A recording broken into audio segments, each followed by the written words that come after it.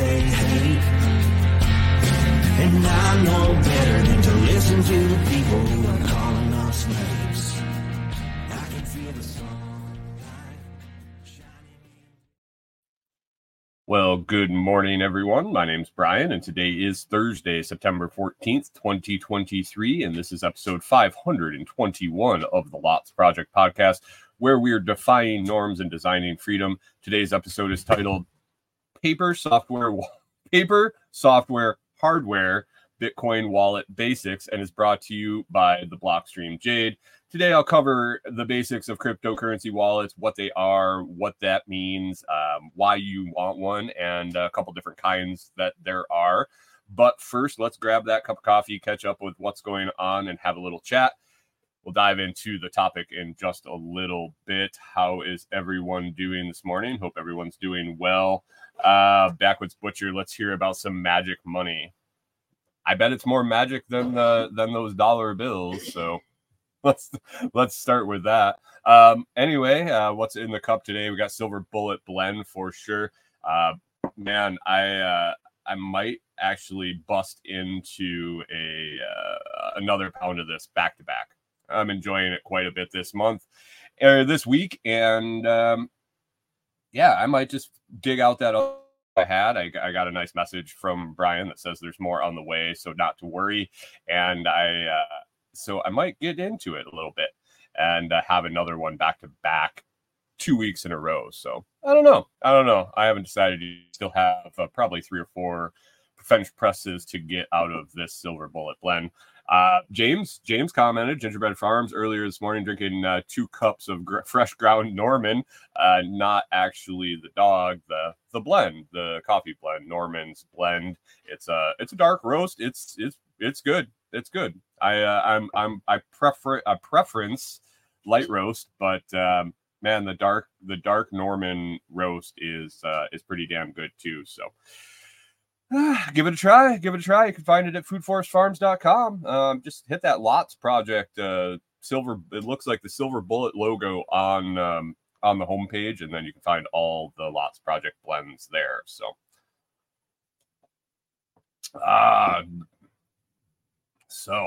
what is going on? Just having some coffee here. Slept a little better last night. Little better, other than a surprise wake up in the middle of the night. We have a big full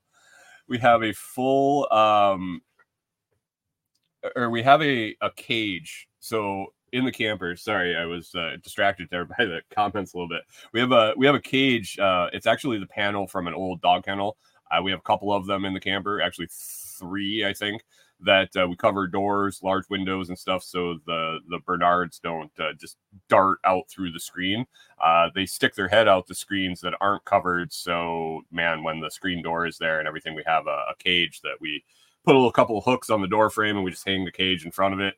Man, last night it was going to get chilly overnight, so we had the main doors shut in the camper. So I took the screen cage panel and set it against the wall, and man, in the middle of the night, I don't know if it was a dog walk by with a tail or the wind or whatever, but it was sitting in my room, and it fell over, clanged on the floor, and it just to drop a piece like a cattle panel, and it just boom, boom, boom, boom, and it like bangs, and then it reverberates, and man, out of a dead sleep, sat up, man, I thought somebody was breaking into the trailer. I had no idea what was going on.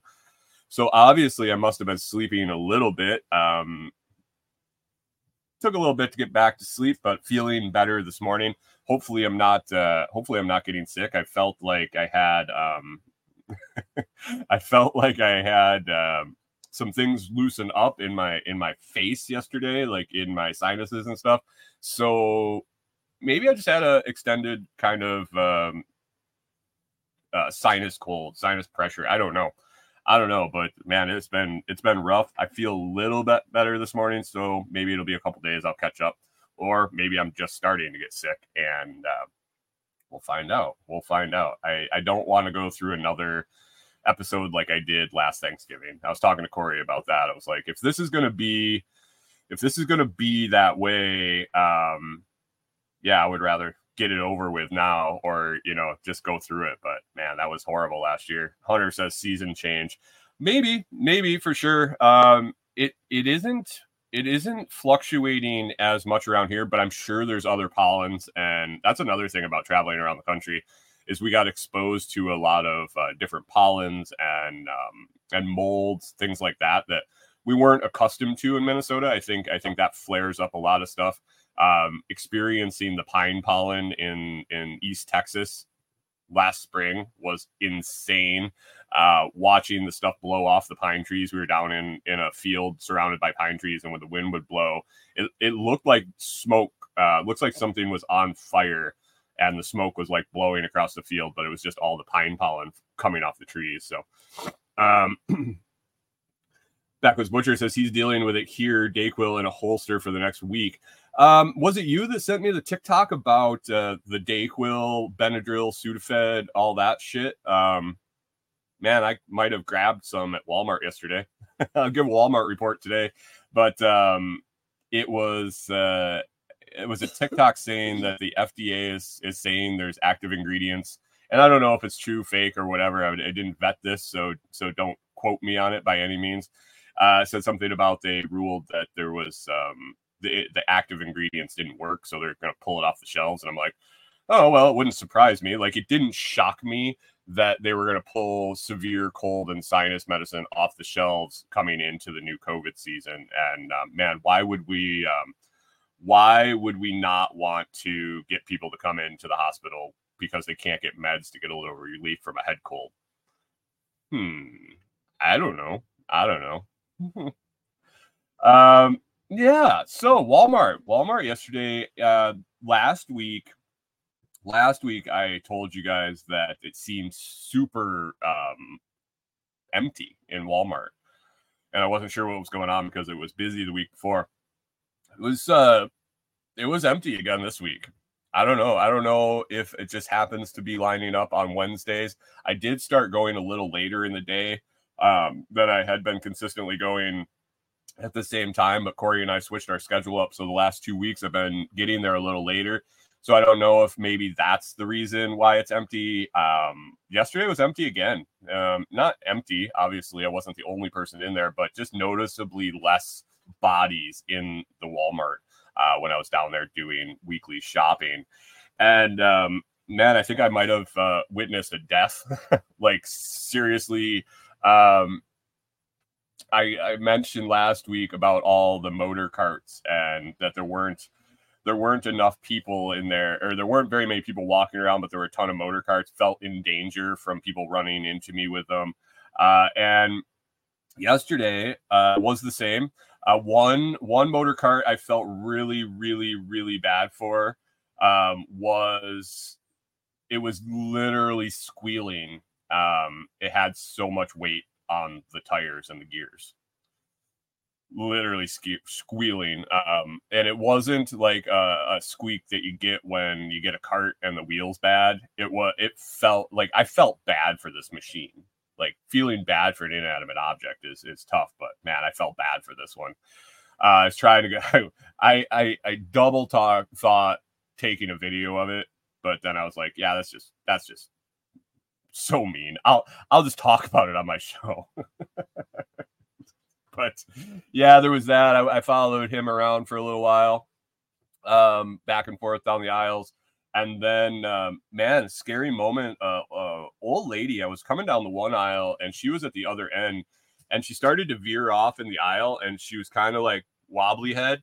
And then she ran right into a display, and I was like, holy shit. So I had my cart. I started walking down the aisle, but she had made it into the next main aisle, like gone down, and then the perpendicular aisle. She had run right out and blasted into a display. And I was like, holy crap. I start coming down the aisle to see if there was something I could do, because there was nobody in sight for me. But as I was coming down there, an employee came from one way and a bunch of people came from another way, like people that were shopping, and went to see her, and they had her and they like kind of shook her, and she stood up. They're not stood up. She like sat up, like she woke up, and they were talking to her. and all of a sudden she just dropped out of the cart and hit the ground. And I was like, holy crap. Kind of mind my own business. There were plenty of people there. I would have gotten in the way. I'm not a medical professional by any means. I wasn't going to save her. So I went about my business and kind of just kept an eye as I walked by. Man, I've seen dead bodies. I worked at a furniture store that was shared a parking lot and an owner with a funeral home. I've been in embalming rooms. I've seen dead bodies. I've worked on wrecker crew where I've been out on jobs where I've seen dead body.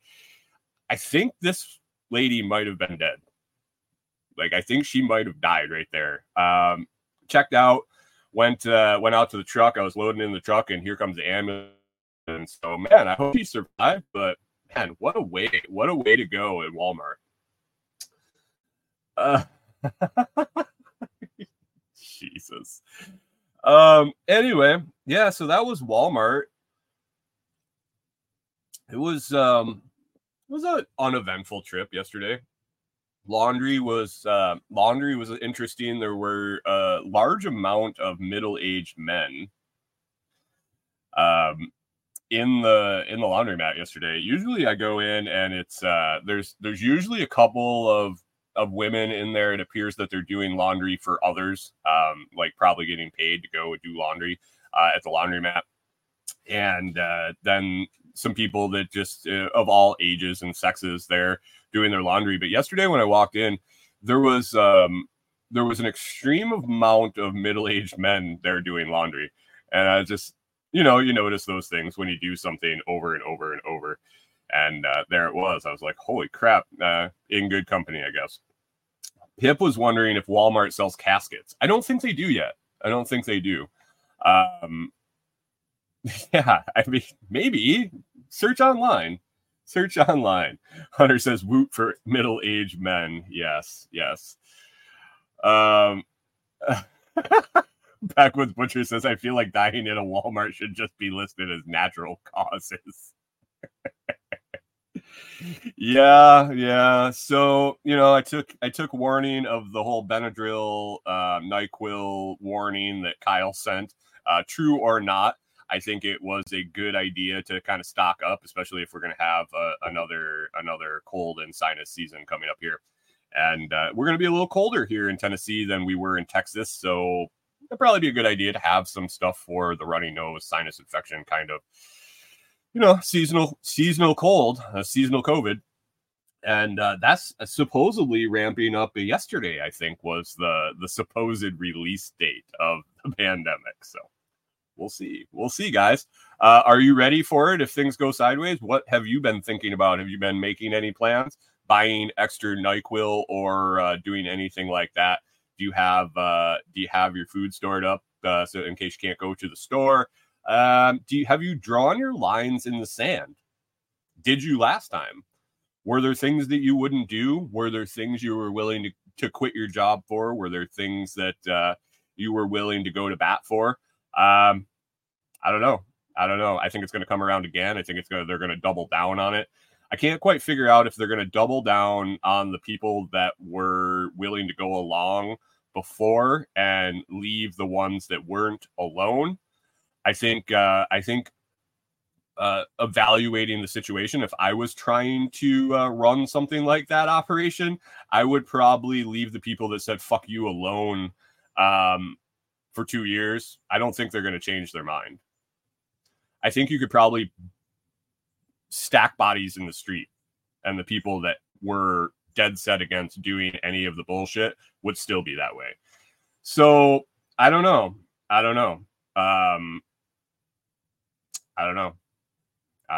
So make those decisions. It's easier to make them ahead of time, guys, and really believe them and stand firm to them. I think Corey and I both made the decision about the pinprick and that we weren't going to do it to keep a job. Like, we would figure it out.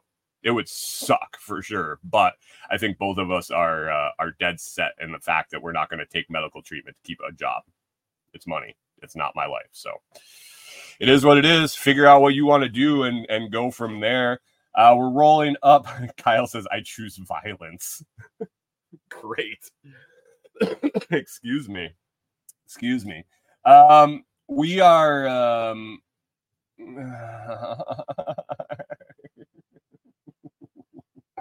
we're up on 15 minutes. Let's roll into the topic today.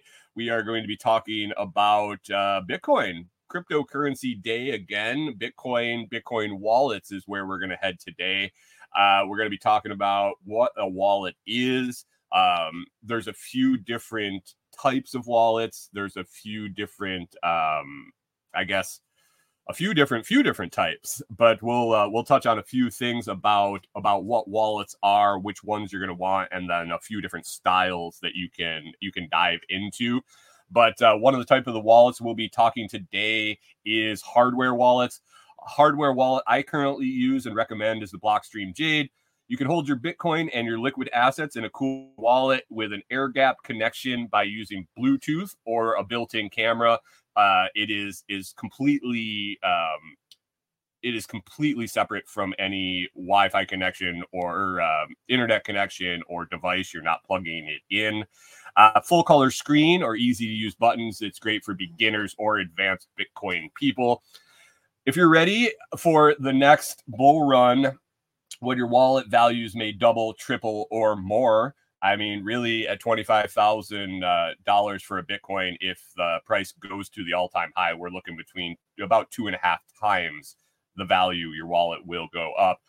Will that make you a little nervous? Have you been stacking sats or grabbing Bitcoin DCA has been down?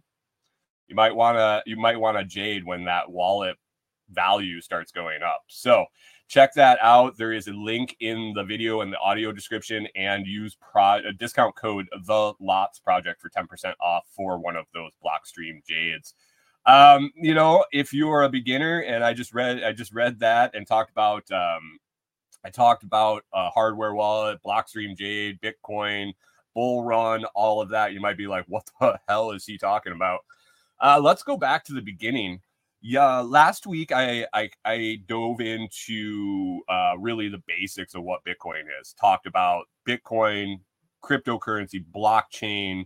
I used the analogy of building a Lego wall and how the blockchain secures the information about Bitcoin. The ledger that keeps track of where Bitcoin is secured in the blockchain.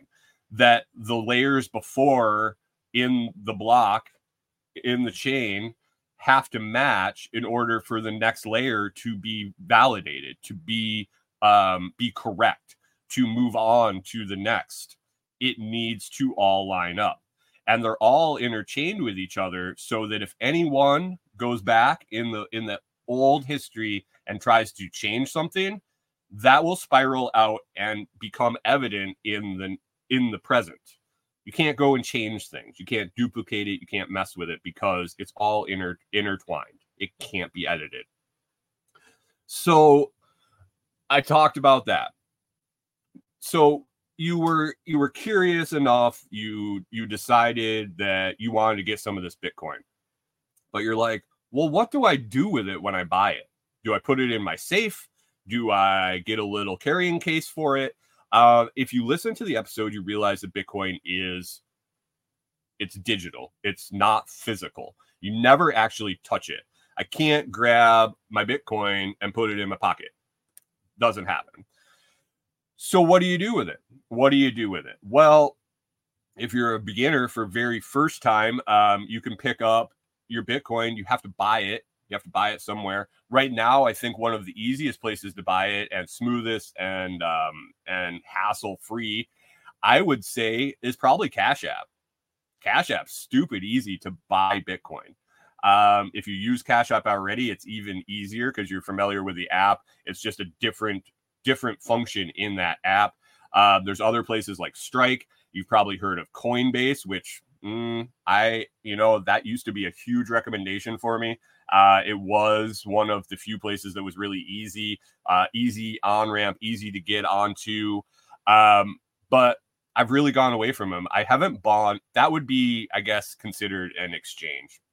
I haven't bought any Bitcoin on a service like that in a long time. Once there were apps like Strike and Cash App and things like that, where it was instantly linked to your bank account, it was instantly linked to, someone can send me money. I have it in my little Cash App account. I can use that to buy Bitcoin. I don't have to bring money in from anywhere else. It's basically, if I'm selling goods, receiving fiat money in my Cash App, I can just use that to buy Bitcoin. So you did that. You're like, I want to buy Bitcoin. You did a little Google search. You asked somebody and they said, buy it on Cash App. All right. Now you have it.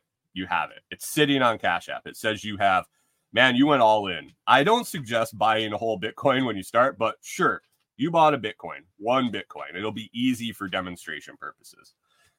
You bought a Bitcoin.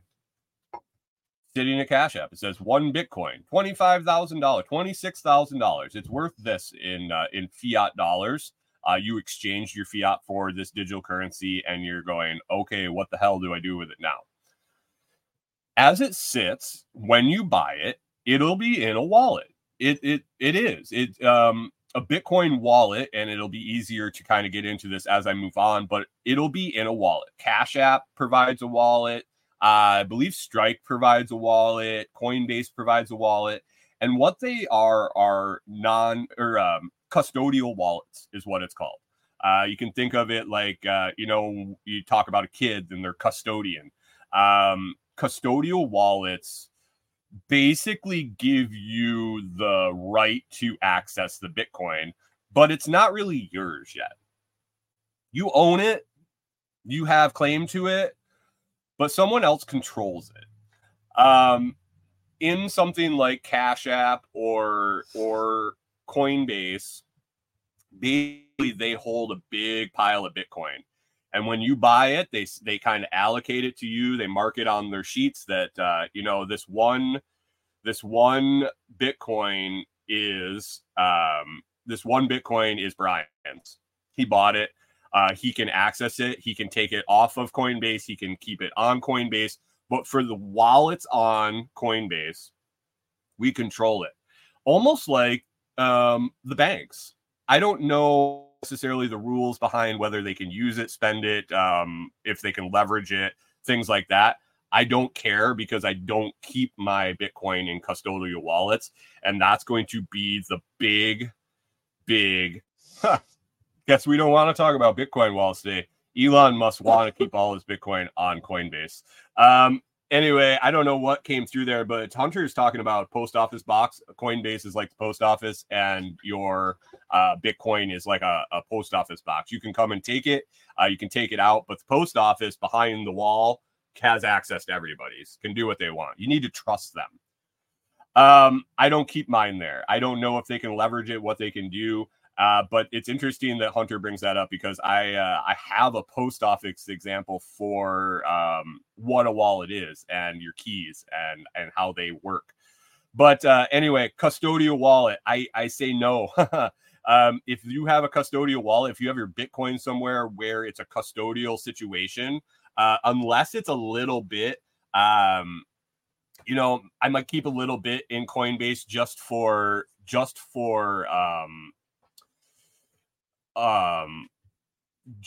ease of use. Basically, like the stuff you keep in your wallet that, man, if you dropped your wallet and your $50 that you keep there for emergency goes bye-bye, you're like, nah, okay. That's maybe what I would keep it in maybe a Cash App just for liquidity. But other than that, man, get it off custodial wallet. MSU Rifle says, isn't a custodial wallet how a bunch of people lost Bitcoin when the custodian died with the passwords? Possibly. I don't know about that. I would think in a custodial wallet situation, you would still be able to get it out. I don't know. Interesting. I mean, yes, if someone privately was running a custodial wallet for you and they died and there was no access to it, yes, that could be a case. But anyway, Anyway, that's a custodial wallet. It's where someone else is going to control your Bitcoin. They're going to control your private key. This is not the ideal situation. This is basically if you're buying it publicly, I guess, if it's not peer-to-peer, basically this is what you're going to end up with your Bitcoin in. So any place you're going to buy it, and you're going to give fiat dollars to a company, and you're going to get Bitcoin back. It's going to get deposited into a custodial wallet normally, especially at a beginner level. If you're just using Cash App, say Coinbase, things like that. So let's get it out of a custodial wallet into a non-custodial wallet. And the definition of a non-custodial wallet is something where you control both of your keys. You're like, what the fuck are these keys? Here we go. Bitcoin wallet. How Bitcoin works. We talked about it last time. The blockchain.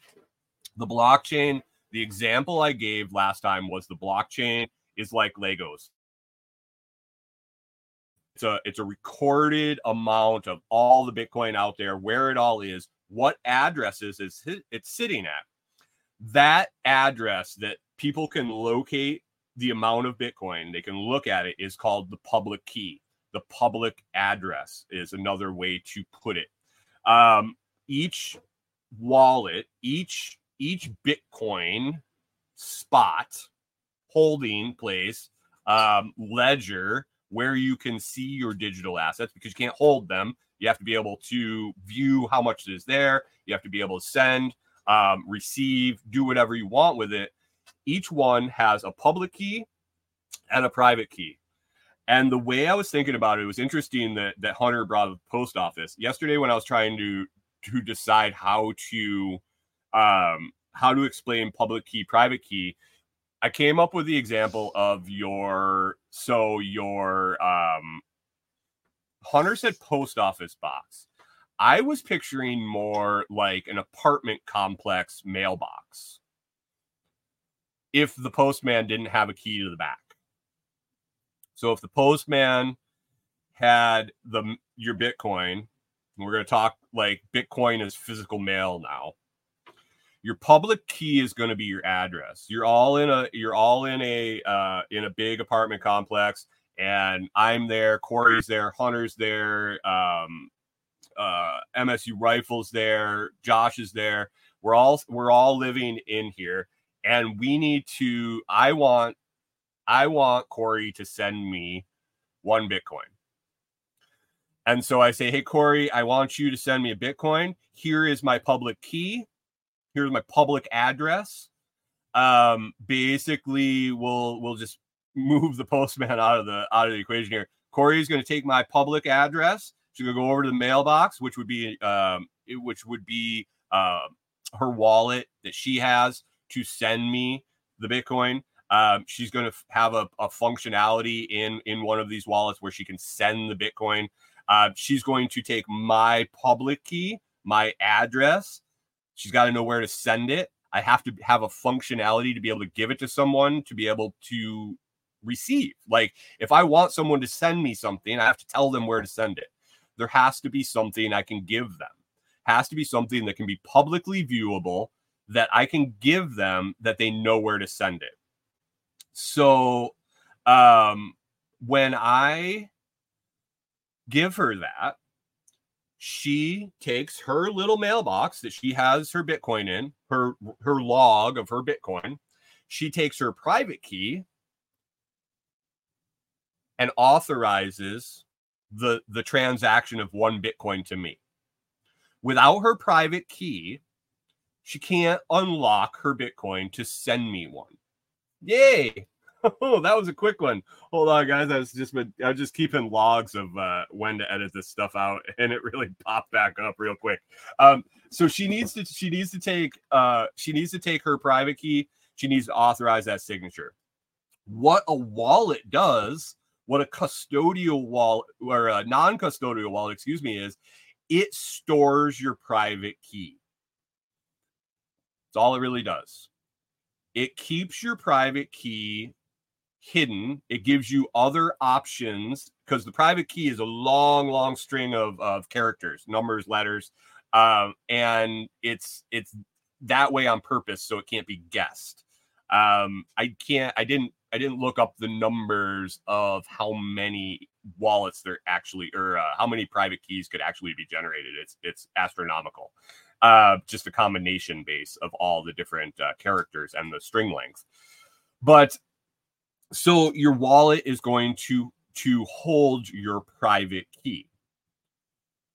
When you get into Bitcoin, one piece of advice is do not ever give anyone your private key. Talk about custodial wallets and non-custodial wallets. I do not recommend holding any Bitcoin in a custodial wallet because someone else controls the private key.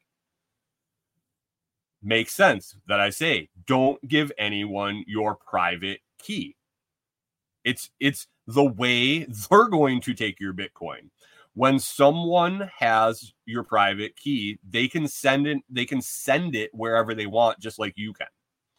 Now, in the case of a custodial wallet, they really shouldn't. Some places have insurance that prevents that. Like if they do, you can recoup.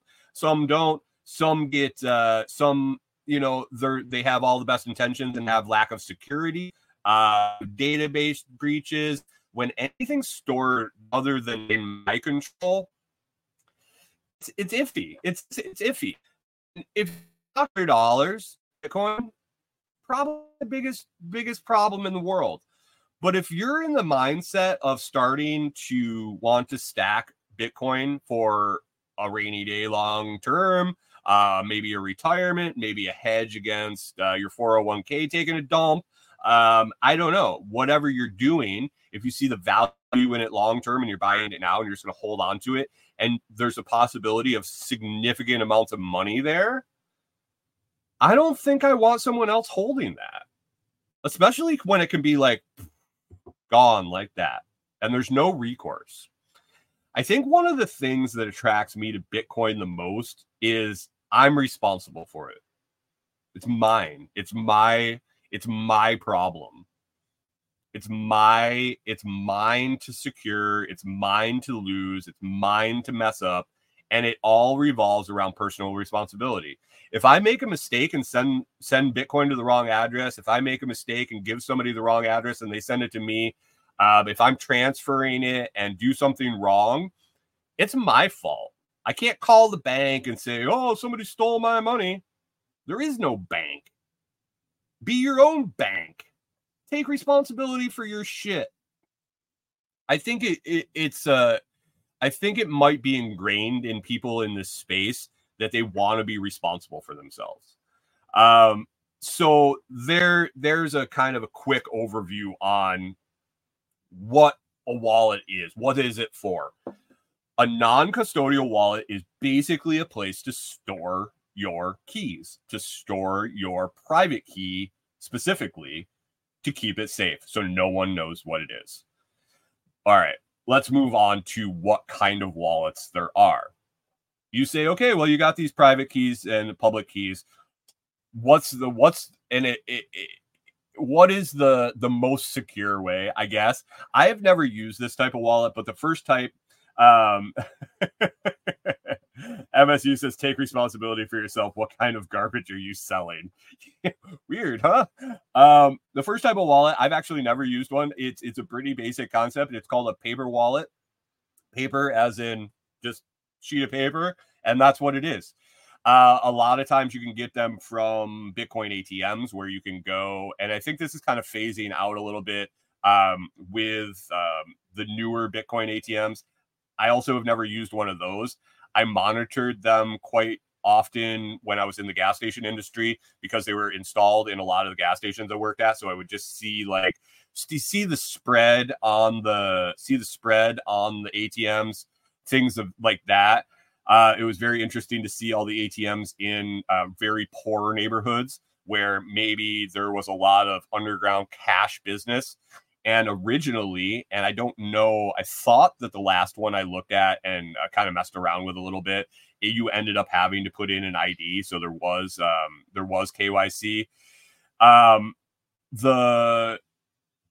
The thing I noticed was there was no KYC. Basically, you could walk in with $100 bill, and there was a significant markup. I'm not going to lie, it was pretty steep, but you could slide $100 bill into this Bitcoin ATM, and it would process and it would spit out a piece of paper, a receipt like you got from your ATM when you made a deposit, but it would have a public key and a private key on it.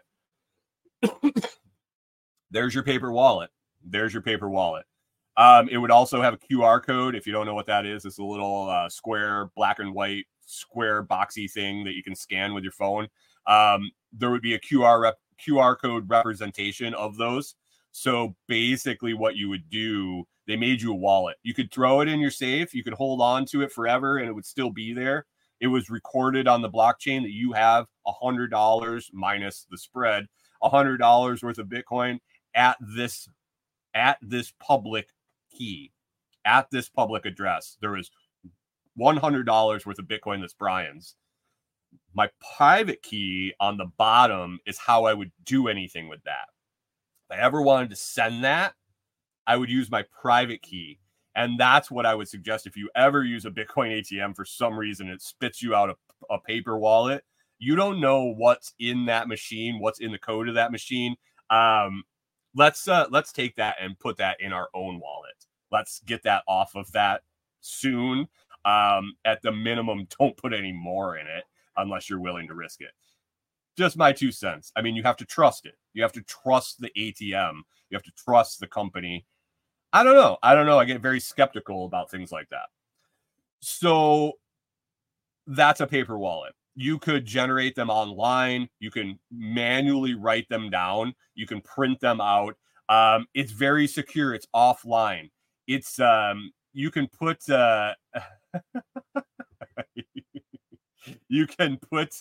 you can put it in Hunter says have to go through all the receipts at the Bitcoin ATM. I don't know that's how that they work anymore. Like I was saying, I'm guessing that they've probably evolved into a software wallet interface. Like you download XYZ software wallet, and when you do it, you can scan the code. Or other than that, I think I saw where it would give you a code and it would send you the funds to your wallet. So you had to have one already. But paper wallet, that was the where I saw the most use of it, the most examples of it when I was looking them up. Like I said, I've never used one. I've never done that. I've never done that process. Inexperienced with it. Never found the need. It seems like a bad idea to me, since paper can go bye-bye real quick. Spill some water on it, lose that key, it's gone forever. There's no recovering it. There's no if the paper's gone and you don't have any backups to that, it's just gone. Like lost Bitcoin. You'll hear every once in a while people talking about lost Bitcoin. That's what happens. The keys got lost. Happened a lot early days when people would get 3 Bitcoin and it was worth $10 and they were like, whatever, and didn't really give 2 shits. They're just gone forever. And that's another cautionary tale. So that's paper wallet. Do I suggest it? You do you. Next kind of wallet there is a software wallet. Non-custodial software wallet is probably where you're going to start if you're getting into Bitcoin, unless you have a ton of money to dump in and you're like, hell, I don't know anything about this. Let's just go all in, dive in with both feet. And I'm going to spend a shitload of money. Not my advice, but you do you. I'm not here to tell you what you should do with your money. But if you're going to start messing around with this, when you're going to start learning, you're going to start, diving into Bitcoin, which I do suggest you start small. Man, start with $10 on Cash App. Move it around. Buy $20. Move 10 somewhere else. Move it back. Get familiar with the functionality of these wallets, how they work. And if you mess it up, you lost $10. You didn't lose 100. You didn't lose 1,000. You didn't lose a whole Bitcoin. Get familiar with everything and get comfortable with it. I still double check and triple check things when I'm sending, and I've been doing this for now 6-7 years. I always, when I'm making a significant transfer, I get that tingling in the back of my head going, make sure everything's right, because once you hit go, it's done. So it's scary. It can be scary, but you just have to be confident in what you're doing. Software wallet is basically a program on your phone or your desktop or your tablet. Some of them are interconnected. You can load the same wallet on a desktop and a phone, because all it is an accounting interface for your public key. It also stores your private key so that you can one click send. You don't have to go digging up your private key. You don't have to go find it and decode the seed words or scan the QR. When you load the software wallet, when you initialize the software wallet, the private key is locked in the program. So you can set up things like two-factor authentication, which basically, I have my software wallet, I have a Bitcoin in it, and I want to send it to James. I say, hey, James, what's your public key? What's your address? You can say either in the transaction. I think Bitcoin people will understand what you're saying. They will send you the public key or give you a QR code or whatever. I scan that. The wallet has my private key. It is able to say, yup, this guy has authorization to send this. I don't have to put it in, but I do suggest you turn on two-factor authentication, which there are several options depending on what wallet you're using. One of those could be, you get a text message code, all the shit that's annoying a lot of the times. Man, it could save your ass if somebody happens to get into hacks your phone, hacks your software wallet. If they have a security breach, if you have two-factor authentication on or greater security than that, they won't be able to do it without that other authorization, that text message code, that email reply, things like that. Setting that up is really a good idea if you're using a software wallet. But it's always there. It's convenient. I like to think of a software wallet as maybe your debit card. I like to think of that custodial wallet that I talked about beginning, like Cash App. That's going to be your pocket money. We're not going to get into Lightning right now. Bitcoin Lightning. It's a whole nother episode. It's a whole nother, probably multiple episodes. But with Bitcoin, the way I look at it is my custodial wallet, easy, super easy. Try not to keep anything in there, but like I said, if it's a holding fiat to buy Bitcoin, things like that, maybe a little bit left in there just for, ease of access, because I have it on my phone. Maybe I don't have my software wallet on my phone, so if I lose it, so I have my Cash App, so I have a couple little Bitcoin in there if I need it for some reason. All right. Software wallet, you're going to look at more like your debit card, like your bank account. You have security. You're going to have more control than your bank account because the bank has your fiat. But in the example of where to hold it, how much to hold it, it's going to be your debit card. It's going to be your money that you're going to use, your currency that you're going to use regularly, ease of use, quick to use. And then there's a third type, is a hardware wallet. Hardware wallet. Got one here. I mentioned it before the segment started, but hardware wallet isn't on your phone. It's a separate device. Basically here, you can see it if you're on the video. It's not big at all. This is a Blockstream Jade. So basically what that does, it's a little device here. Basically, it's going to hold your private key. Well, you're like, okay, well, your software wallet held your private key. What's the big deal? Well, Your hardware wallet is just another layer of security. This thing, I have to have this with me to send or receive any Bitcoin. Receive, probably not. No, I think if you record the public address, you can receive whenever. I take that back. To send, to do anything with my Bitcoin, I need this device with me. This is what I'm going to use to sign the transaction.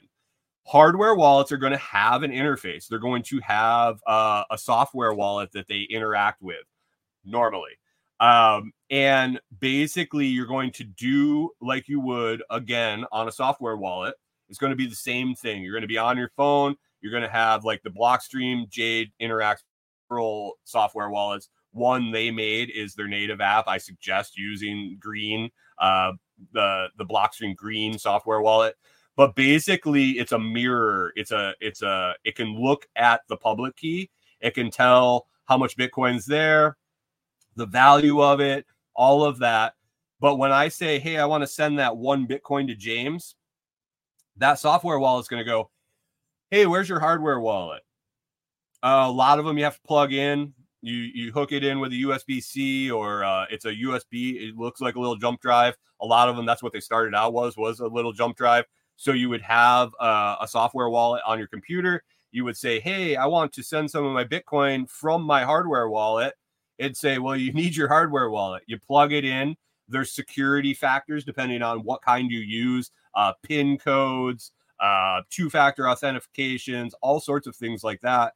But you need the physical device and the software interaction to make it happen. It's another layer of security. This hardware wallet too is nice because if it this one has an awesome feature of a self-destruct pin. Basically, if someone I had this in my pocket and someone put a gun to my head and said, give me this, and I'm like, there's nothing on it, man, it's just an empty wallet, I haven't done anything with it yet. They're like, well, put your pin in. They got my phone, they got my Green access. I go, okay, here I go. You can set a secondary pin, a self-destruct pin. I put that pin in and hand it to him. My wallet is gone. It's not gone. It's gone from being viewed. It's going to say it's 0 when it hits that. It hits the phone. It's going to say there's no wallet on here. Now, the thing you have to remember about these wallets is they do crash. You lose your phone. You break your phone. When you set up a private key and a public key, when you establish a wallet, when you download Exodus is a software wallet I use. One of them. When you download that, it'll say, do you want to create a new wallet or do you want to recover an old wallet? This is where your private key is going to come into play. Another reason your private key is going to come into play. One is to authorize sending Bitcoin, transacting in Bitcoin. Another is recovering that wallet. One of the ways that you're going to have it on multiple devices, have the same Exodus wallet on multiple devices, is you're going to download it on your computer. You're going to make a new wallet. You're going to send $5 to that wallet. We talked about that earlier. You take your public key. You take your Cash App out. You take your Cash App app, and you say, I want to send my $10 of Bitcoin. It'll say, what's the public key? You take your public key that you created on the new Exodus wallet, because you said create new wallet. It gives you a bunch of information. You send that $5 to Exodus. When you take your phone, you're like, hey, it would be really cool to have this on my phone too. You download Exodus app, you open it up, and it'll say, do you want to make a new wallet? No, I already have one. Do you want to recover another wallet? Yes. What is the seed phrase? What is the private key? Is what it's going to ask. You haven't said anything about seed phrase. What is this thing you're talking about now? A seed phrase is basically your private key changed into words. 12, 24 words. It might be 18 too. I think it's 12, 18, or 24. 12, 24 are the main that you normally see. It's why it sticks in my head. But when you generate a private key, when you generate a new wallet, you're going to get a representation of that in words. It's going to be 12 words. It's going to be in 24 words. It's going to be in a specific order. And there's only a certain list of words you can use. So they can pre-populate them into wallets, but the combinations are endless, just like the wallets. That's the reason there's 12, 24. The longer the string of the words, the more options there can be, the more possibilities there can be, the less chance someone's going to be able to guess it. So basically that's what you're going to use instead of typing in this long string of characters that you may not transfer right onto your notepad. Writing words is a lot easier, in my opinion, for sure. So that's what you're going to want to store. That's your private key. You can write down your private key if you want. Seed phrase is going to be enough, especially at this beginner level. That's how you're going to get your wallet back. If you lose your phone and it gets destroyed, you drop it in the lake, somebody steals it.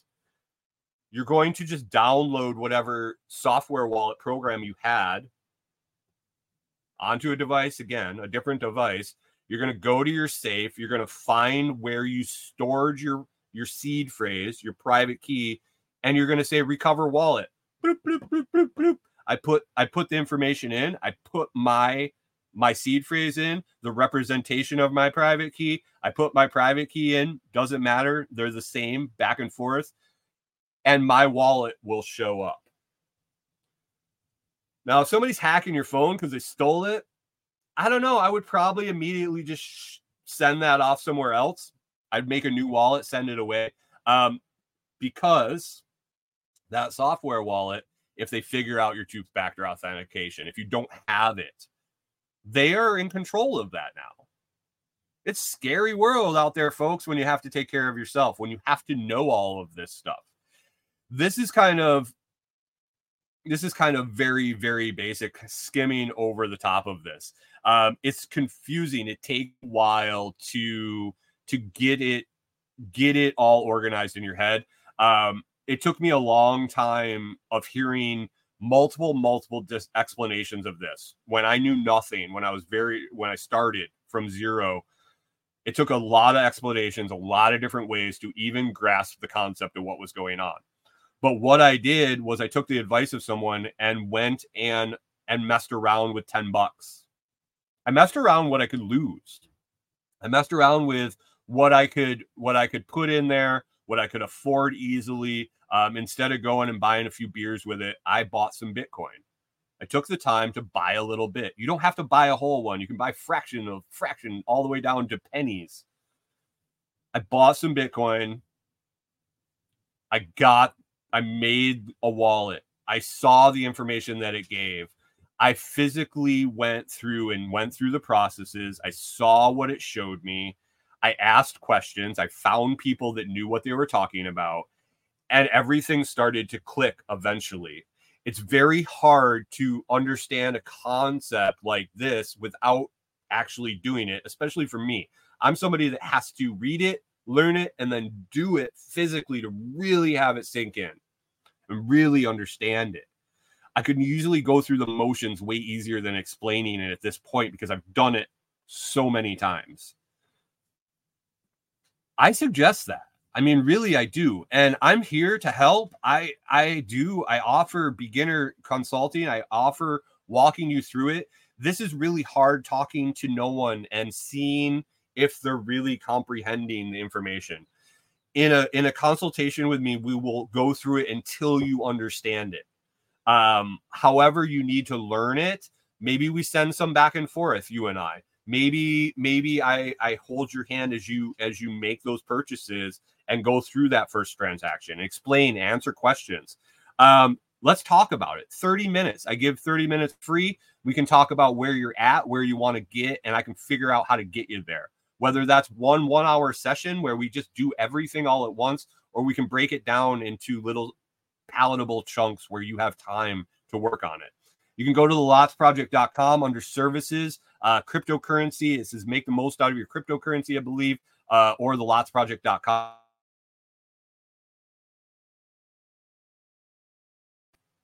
I can help you with others. They're all basically the same. I won't be able to advise advise you on any other cryptocurrency, because I have totally all in on Bitcoin. I really have flipped the switch to being a Bitcoin maxi. Yeah, for sure. So I am more than happy to explain the benefits of Bitcoin. I will more than happy to teach you how to use it, buy it, transact into it, receive it, and other cryptos too, for that fact. If you want to, I don't recommend it, but it's your money, and I'm not one to tell you what to do with it. So, man, if you need help, if this kind of spurred an interest and you're like, holy shit, I have no idea what he just talked about, listen again, or find another beginner Bitcoin podcast and listen to that. I use several. I'm not saying that this is the be all and end all of explanations, for sure. But man, if you need a personal interaction, you want the security of knowing we can sit one-on-one, talk about things, discuss it. You can ask questions. Please reach out and let's talk. 30 minutes. What do you have? Talked to Hunter last night. It was great chat. I think it was well worth the 30 minutes. It's great. It's great. So anyway, that's Wallace in a nutshell. It was more an explanation of kind of how to send and receive Bitcoin, but that's kind of the function of a wallet. I'll probably dive into it more. I have a lot of beginner stuff I want to cover on Bitcoin and kind of roll through it. Thanks for the zap. You think MSU says I think I just zapped you, rookie here. Man, I appreciate it. Anybody looking to value for value exchange, you can do that on Fountain, over on Nostr, in the Telegram group. Man, if you join the Telegram group and you're like, hey, I want to learn about Lightning, I'll send you some. We're talking fractions of a dollar, fractions of a penny at some points that we're playing around with just to learn a new skill. Lightning is a whole nother level of Bitcoin that I don't even think I can touch on this. Like, obviously right now I got to wrap up, but man, Lightning is a whole separate thing with Lightning or with Bitcoin. If you're beginning, it's an easy way to go to kind of understand and start using it and then dive deeper into full on Bitcoin. Or either way, I started with regular Bitcoin because Lightning wasn't even a thing when I started. So let's get you comfortable and get you familiar with things.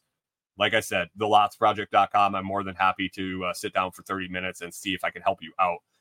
That's the best part about it. You don't spend any money and we can find out if we're actually going to be able to help you. So anyway, let's wrap things up for today. If you have any more questions, like I said, you can leave a comment on the video. Yeah, MSU says my website has a Zap function. Yes, it does. My website does have a Zap function. It's fantastic. Josh, the Renegade Butcher, hooked me up with that. If you go to my website and you have a Lightning wallet on your computer, if you use GetAlby, or on your phone, you go to the website on your phone and you have, say, Wallet of Satoshi or a few other software wallets. If you see it says Zap with a lightning bolt, hit it. That's how you can zap me. That's how you can send me value straight from my website. I appreciate Josh for setting that up. It's been working great. Yeah, feel free to use it. If you have problems with it, ask, and I can help you through it. But other than that, we'll talk about Bitcoin coming up here. It's every 7-day rotation. We'll talk about it at least once in that 7 days. I look forward to doing it. I hope you're taking value. If you don't know a lot about Bitcoin and you want to move forward, it's the basics. It's the building blocks. It's a complicated yet easy thing. It's very complicated once it clicks, you're like, how did I not understand this? It really is. I felt that. I felt that awakening once it all clicked, and it got a lot easier. So reach out for sure and talk if you have questions. I'm here to answer them. Anyway, guys, this has been another episode. Tomorrow we're going to be talking about minimalism and my journey into minimalism, the purge I had to make. Man, Corey found it easier than I did. I'm going to talk specifically about my experience, the emotional stuff I went through, the process I went through to get rid of the stuff. And yeah, it's kind of where it led me. And so tomorrow morning, thoughts on the purge, my transition to minimalism, 6 a.m. on YouTube, Facebook, Twitch, and Twitter. You can join in the live comments. We'll have a 10K giveaway tomorrow. 10,000 Satoshis going out. If you are interested in getting Bitcoin, listen to the show. You may have a chance to win. But other than that, we're going to wrap it up today. So if you enjoyed the show, please consider sharing it with others. You can find a post about the episode along with links to all my social media, services I offer, and recommended products and companies I'm affiliated with at thelotsproject.com. Be sure to listen on one of your favorite Podcast 2.0 value for value podcast players like Podverse or Fountain.fm. Make it a great day, guys. When we see you tomorrow, it'll be Friday, 10K giveaway Friday, talking about the purge into minimalism. Talk to you tomorrow.